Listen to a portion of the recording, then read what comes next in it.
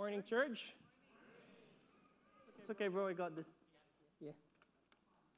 Thank you. Well, good morning. My name is Arman. Arman. Arman. I am one of the leaders of the church. Welcome to Life in the Sun. If you're visiting with us for the very first time, hope that experience with worship earlier already, you already have a touch of God. That was just sweet. That's really what we live for, right? So we live for, to be in the presence of God and to be ministered by God and to be touched by God. That is the cheap end of man, is to really to be in the presence of God and then to enjoy that presence of God. Amen. That's not our message for today. Our message is cross-check. We are now on week 3. If the ushers are done, go ahead. And if you're looking for a chair, I think we got a lot of chairs. I see a lot of people standing up. Go ahead and find a chair. But anyway, we are on week 3 of our series, Cross-Check.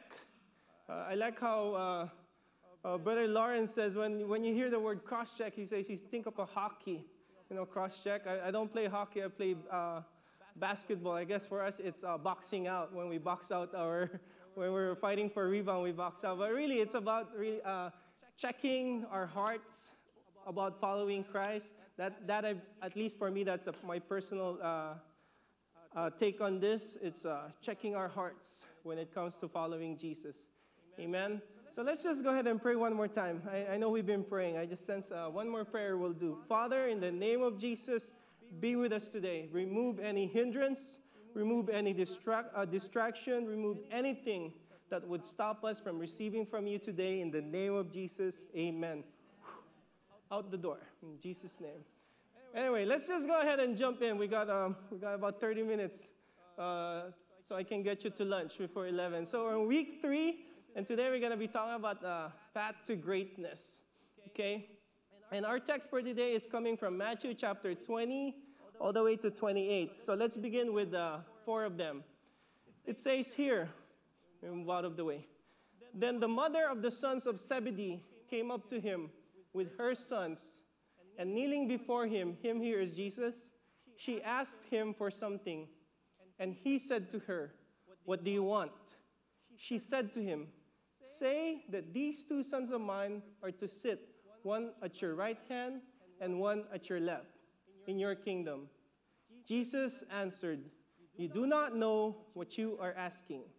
Are you able to drink the cup that I am to drink?" They said to him, "We are able." He said to them, "You will drink my cup, but to sit at my right hand and at my left is not mine to grant, but it is for those for whom it has been prepared for my Father." Let's stop there. Let's do a verse by verse over here.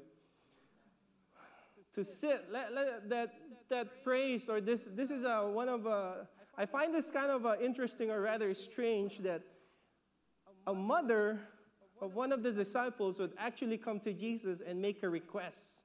It's like, wow, a mother comes to Jesus and makes a request.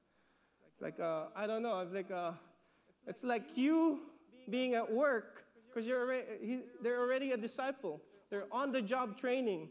And then your mom goes to your manager and say, "Oh, please, can you favor my son? Can you make him one of your supervisors?" That's how it looks like. A mother going to your manager or to your employer and saying, "Can you please make my son one of your supervisors?" That's how it looks like, okay?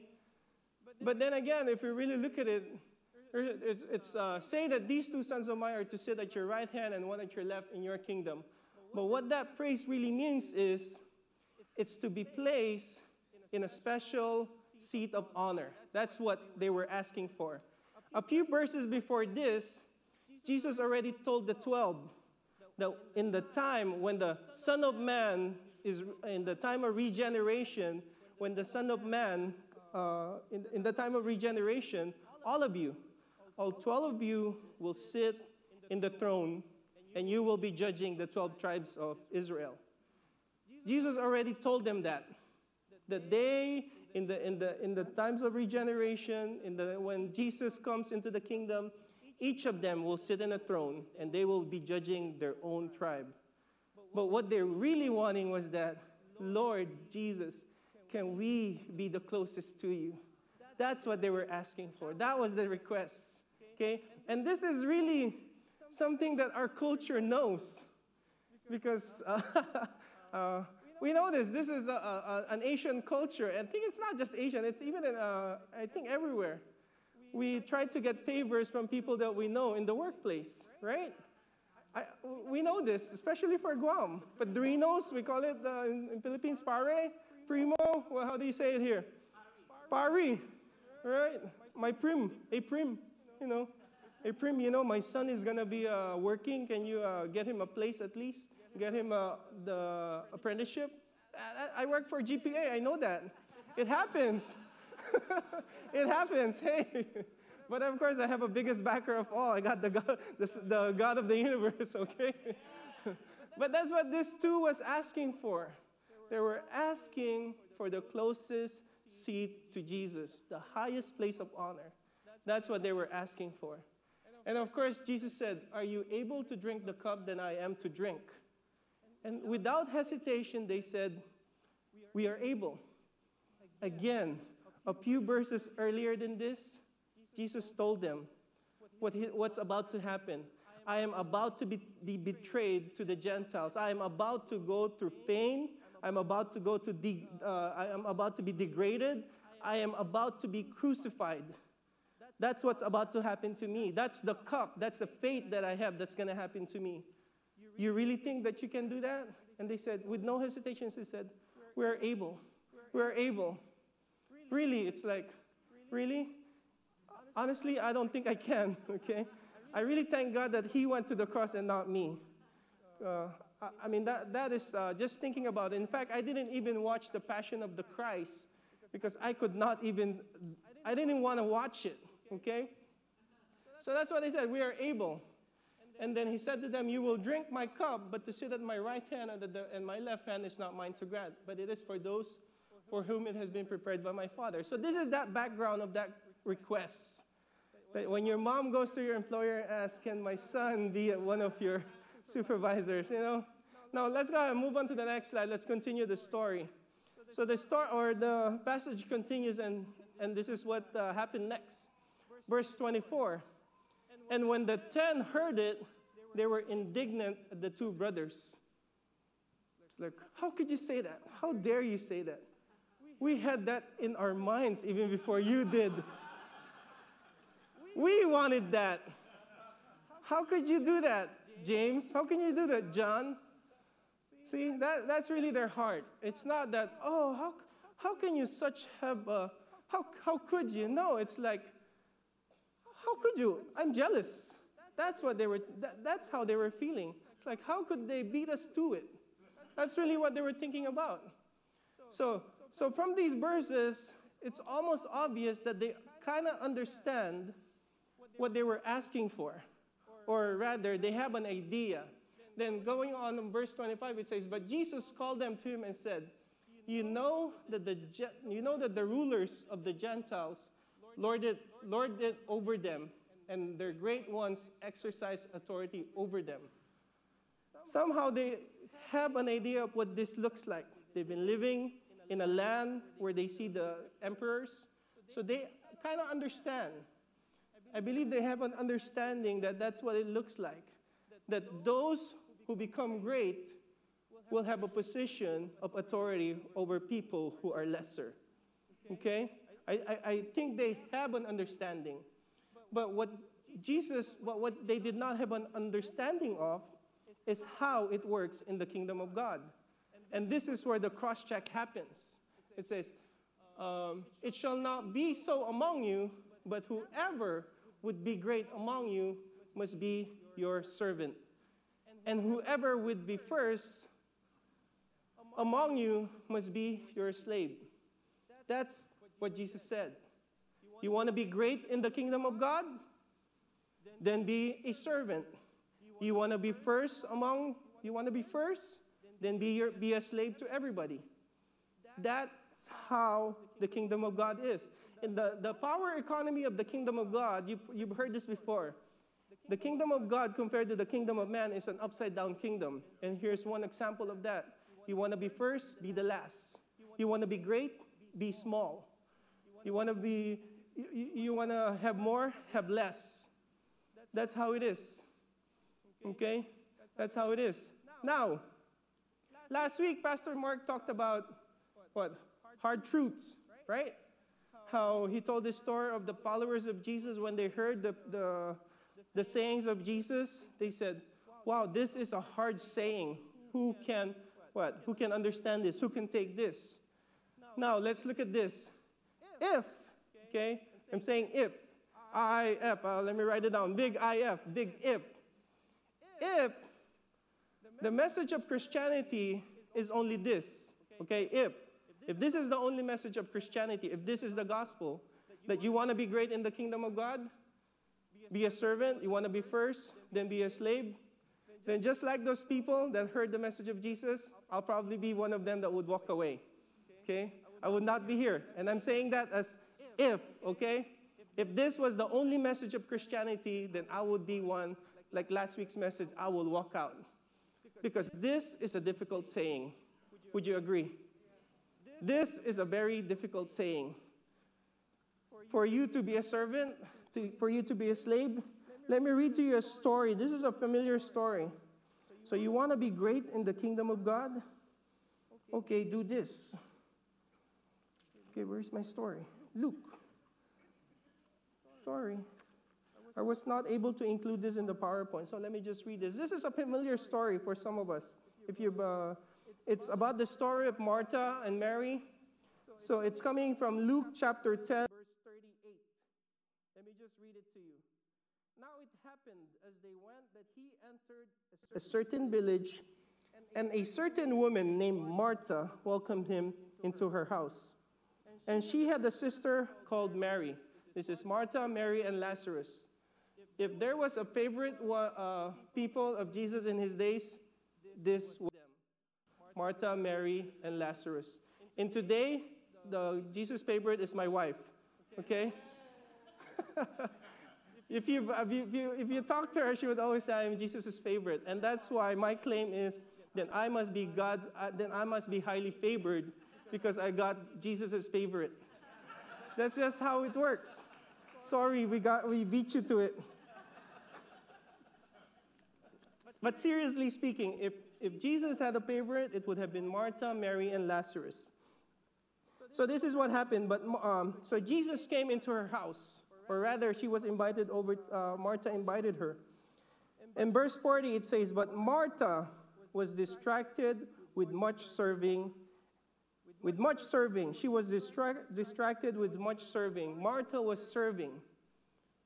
Isn't that what you do when you have a visitor in your house? As the mother in the house, as the host, you what? You serve, isn't it?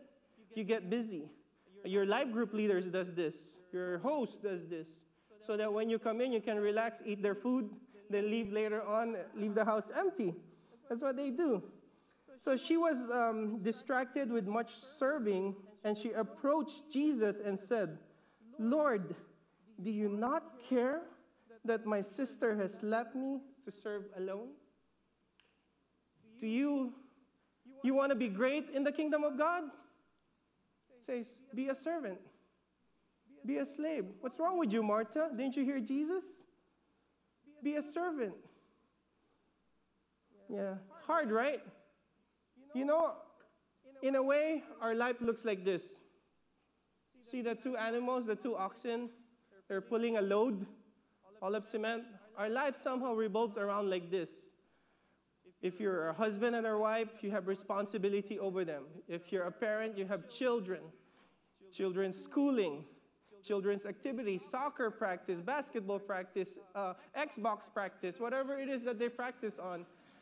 You know, you got to divide your time over that. Then you got work. You got deadlines at work. You got coworkers that you don't like. You got boss that you wish you could be transferred somewhere else. See, just load. You got so much load.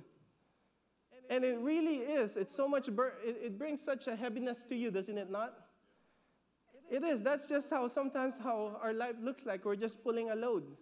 And then you come to Life in the Sun Christian Fellowship, where we say our mission is to, what? Honor God, make disciples in Micronesia and beyond. And that man up there said, you want to be great in the kingdom of God? then be a servant. So I just added another block to your load. You know, the married life in itself, the very people that you love, oh my goodness, you cannot keep your hands off. You know, your wife, husband, you always want to be around them. Me and my wife, I had to ask permission if I can share this. We joke around, or at least I joke around. For her, it's not a joke. I joke around for her to make me coffee. I love drinking coffee. So every morning, every day, I say, "Oh, Richard, I know you really love me. You make coffee for me every day." And I push that, every day. You make coffee for me every day. And she goes, no, doesn't work. You go make your own coffee. And I still do make my own coffee, but once in a while, she does it. My point is, sometimes, even our loved ones, the ones that we love, it's already hard to serve them. Our spouses, it's so hard, it's already a difficulty to serve them. What more, you come to a church and they say, serve the non-believers, serve the poor, serve, love, not just serve, love your enemies. You know, it's like your children has homework and you're divided over how many people. And sometimes that's how our life looks like, a load after load after load. But thanks be to God that that's not the complete gospel. Amen?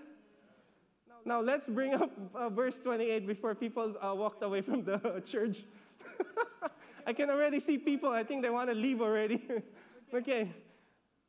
Stay for a few more minutes, okay? Jesus said this at the end of all of that. Even as the Son of Man came not to be served, but to serve and to give his life as a ransom for many. Yes, there is a part that we serve, but you got to first learn the why Jesus came. He came first to serve you. That's one of the reasons that he said, I come, or even the Son of Man came not to be served, but to serve. Many of us has this religious mentality that we must serve God. We must serve God. I need to serve God. I need to serve God. Some of us has that mentality. Yesterday we were doing Money Life. For those of you who finished Money Life, congratulations, and we'll probably do it again. And one of the verses that we were talking about yesterday is coming from 1 Chronicles 29, verse 11, 12. And some of our students actually memorized this verse. Let me read it to you. It says, yes, O Lord, is the greatness, the power and the glory, the victory and the majesty. It says here, yours is the kingdom, O Lord. You are exalted as head over all. Both riches and honor come from you, and you reign over all. In your hand is power. In your hand is to make great and to give strength to all. And then verse after verse, we were coming across verses that the earth is the Lord's and the fullness of it. That God owns the cattle in 1,000 hills, the beasts of the fields, the fish of the sea, the birds of the air. God has a discretion to make one great or to put him down. That promotion comes from the Lord. All of that. That's what we were talking about. Acts 17:25, sorry. That's what it says. Now, is he worshipped with man's hand? Can we really help God with our own hand? As though he needed anything, since he gives to all bread and all things. The point that these verses are saying is that God is self-sufficient. God is so full of abundance. God is full of power. Can you really give anything to God that does not belong to him first? Even the very air that we breathe comes from him. There's really nothing that we can give to God that has already come from him. All we're really doing is what? We're just returning it back to him. Going back to the story of Martha and Mary, Martha was so distracted in serving Jesus. I was telling my wife, I think she was trying to make pork adobo. Yeah, but then she said, no, it cannot be because it's a Lent season. You cannot eat pork. No, I'm sorry, you can. Okay? But she was making whatever she was making, she was trying to serve Jesus. She was trying to make whatever it is that she was making. Now let me ask you this. What can you give the man who just fed 5,000? What can you give the man who just fed 3,000? What can you give the man who just said peace to the storm and everything went quiet? We have a mentality that we have to serve God. No, church. God is most glorified when we allow him to first serve us. The man who has everything, the man that can dictate time and opportunity to happen in our life, he has everything in his hand. And I read this from John Piper, he is most glorified when we allow him first to serve us. Because that's one of the reasons he came. He came not to be served, but to serve. Amen. Show him, next slide, please. Let's go back to that picture. I want to show you, going back to, not yet. This is, in the Old Testament, the Lord actually showed a beautiful illustration that he was never intended to be served. And it happens in the story of Samuel. In the book of Samuel, when Samuel was about to die, the people said, give us a king, because we don't trust your sons. They're wicked. The prophet, it's like, give us a king. And Samuel warned them, if I give you a king, then you have to pay tribute to the king. Then your sons and your daughters need to serve. They'll become servants of the king. But yet instead they said, no, give us a king, just like all the other nations around us. Let a king rule over us like the other nations. Because they were seeing the other nations, and there were kings. So what happened? They got a king. Because their eyes were so focused outside the other nation, they saw how the other nation had a king, and the king would rule over them. And it also saw how they would worship their God. And the way they worshiped their God was really to serve their God. In that same story, in the same place of story, David, I don't know if you guys remembered it, David made a mistake of how to bring the ark back. The ark was, when David became king, he wanted the ark back to Jerusalem. So what did he do? It says he built a new cart. A cart. This one doesn't show a cart, but imagine it. 2 bullocks, okay, or oxen, pulling a cart. So what did David do? David put the Ark of the Covenant on top of the cart. So the ark on the cart, and they pulled it. When it hit the threshing floor, it says that the ox stumbled, and Uzzah extended out his hand to balance God. God, you might fall. Let me help you. What happened? God killed Uzzah. I got this many years ago. And probably you also wondered why. Why would God kill Uzzah? The thing is here, what David did was he followed the ways of the other nation. That's how the other nation would transport their God. You know what's another name for a load? It is called a burden. The picture that I saw that God was showing is, do not put me on a cart, David, because when you put me on a cart, then I look like I'm a burden to you. God never intended that the people would see him as a burden. That's what it is. When God told Moses how to transport the ark, there was 4 rings on each side, and a pole would slide in, and they would carry the Ark of the Covenant on their shoulder. The yoke, where's the yoke on those oxen? Right at the neck. And I believe there was at least 4 people minimum to carry it. God never intended for the people to see him as a burden.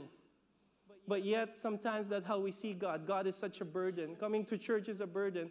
Oh, look, that man said, I must serve God. I must serve. No, church, God never intended for you to see him as a burden. That's why God said, don't put me on a cart, David. So finally, of course, the story goes that David finally learned because he read his Bible. 3 months later, he did exactly what Moses has done it. They carried God on their shoulder. Now, next verse. Our next picture. And this is why I believe we have this scripture. For my yoke is easy and my burden is light. God was telling them that, look, if you allow me to do it, it's much lighter. If you allow me, what is it? My yoke is easy and my burden is light. That's what God is saying. God is really telling us that, look, I came to serve you. Now, does that mean we got nothing to do? Yes, we got something to do. We got assignments, we got calling, we got purposes. So how does that look? How does allowing God to serve us first help us to serve others? See, we have assignments. I think we have time. Go ahead and show them John 6:29. When Jesus said the work is finished, what was the work that he was talking about? This is the work that he was talking about. Jesus answered and said to them, this is the work of God, that you believe in him whom he sent. Everything that Jesus did while he was on the earth was to show who he is, so that people would believe who he is. Then he said, it is finished, right? It is finished. So if it's finished, what am I supposed to do? I'm not supposed to work anymore. It's finished. Well, no. Well, yes and no. Next verse. It says, believe me that I am in the Father and the Father in me, or else believe me for the sake of the works themselves. Most assuredly, I say to you, he who believes in me, the works that I do, he will do also. What was the work of Jesus? To make people believe that he was the one that was sent by the Father. That's the work he did, and he finished that work. If you believe, then it says here that we will also do the same work. And what do? We're gonna try. We're gonna try. I say try, but really, because if it's just us, we're gonna try. Our work really is the same thing. To show people that the one that was sent by the Father is the one through God, Jesus. That really is. That's the same thing that God calls us to do. To make people believe that Jesus was sent from the Father. But how does that all look like? How does God serve us so that we can also serve others? That really is step one. Step one is you gotta learn and understand that Jesus first wants to serve you. Because if you don't allow that to happen, you'll be just trying to do it on your own. And look at Martha. What did Martha do? Lord, do you not care? I've been serving in the kitchen. Tell my sister to help me. Burn out. Even before dinner was over, I think it was dinner. Even before dinner was over, Martha was already burned out trying to serve Jesus. And I've heard stories of people trying, in their good heart, I want to serve God. I want to be part of a ministry, but yet they're burned out. I believe it's because we have not first learned to allow Jesus to serve us. We're already trying to serve. So how does it look? It looks this way. It comes, or it looks in the way of the Holy Spirit gifts. The gifts from the Holy Spirit is free. You don't work for something that's free. I am here today speaking to you. Some of you know my story. I used to be at the back, soundboard. That's what I like. But one day I complained to God, and God said, well, what are you going to do about it? Okay, I'll be up there. But the thing is, the gifts that God has given me, what I speak to you, of course, I just read the Bible. Most of the time, I just read the Bible. I don't know if you guys noticed that. That's what I do most of the time. I just read the Bible. But there are certain gifts that God has given us. They're free. The way I receive it, it's just almost like a download to me. I read the scriptures comes back. I get somehow an explanation to it. And then it becomes a service to others. Or it's my form of service. At the moment, this is my assignment, to teach. If I try to do this on my own, if I were to remove God in the picture, I don't know if you would really want to listen to me. I do not hold a degree in theology. I do not have a PhD or a master's. I do not even have a bachelor's degree. I went to 3 colleges, never finished on any one of them. I'm a skilled worker. God would use the what? God uses the lowly things of this world. See, it's an upside-down kingdom. The first will be last. The lowly things of this world will do what? He would exalt the humble things. He will exalt, and those who exalt themselves, he will humble. But that's how he works.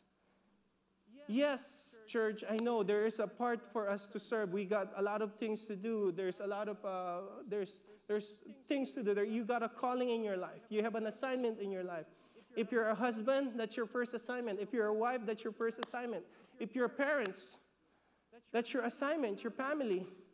If you're a business owner, besides for being a husband and a wife or a husband, wife, father, you also have a responsibility, what? Over your employee. How many families do you employ? Imagine that. That's a big responsibility. That's a big assignment. If you have 20 employees, you're not just looking at 20 employees, you're looking at 20 families. And that is a big assignment. That's a big responsibility. And if you try to do it on your own, you will be like Martha. Even before the supper was over, you're already telling Jesus, Jesus, how can you not tell the church to help me? I'm trying to do this as a ministry. Church, go back to verse 20 again, please. 28, I mean. And we'll close. Even as the Son of Man came not to be served, but to serve. Church, allow Jesus to serve you. This is probably something that kind of twist. I don't know. We were talking about this in the huddle. I said, I really don't know what the word to use for it. But church, it's there. God came so that he can serve us. He came so he can serve you. Don't carry the load on your own. Music. Let's just go ahead and pray. Father, thank you. Some of you, this is almost like a foreign concept. I can almost sense it. I can see some question marks in your head. That all these times, all I know is that we should serve God. We should serve God. Yes, there's that part. It says that the work that he has done, we will also do.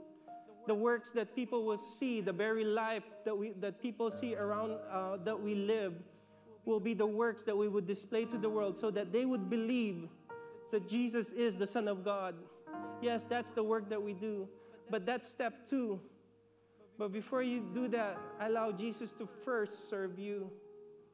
And I think there's already been ministry that happened in the early part of the service. And I can almost sense that we can just allow that to happen again. If you were being ministered to earlier, just receive that. The goodness of God. Pastor Terry was saying, the goodness of God. God wants to show his goodness to us. The very verse that she said when God told Moses, I will let my goodness pass before you. I thought that was just a one-time event. No, it's an entire life for Moses. That Moses would always see the goodness of God in front of him. That's what God was telling Moses. I will show my goodness. My goodness would always be before you, Moses. Receive it, church. Receive it. Allow him to serve you. Allow him to serve you. David even spoke about it in Psalms 23 that surely goodness and mercy shall follow me all the days of my life. Jesus came to serve you. Serve you. Let him take that burden. God was never intended to be a burden. Let's just go ahead and close in prayer. Father, thank you. Thank you for this morning. Thank you for what you're speaking to us. Thank you for what you're doing to our lives. And Father, we just receive in faith everything that you have given to us for our entire life, even the very words today. We receive it and we store it in our hearts. In Jesus' name. Amen. Amen.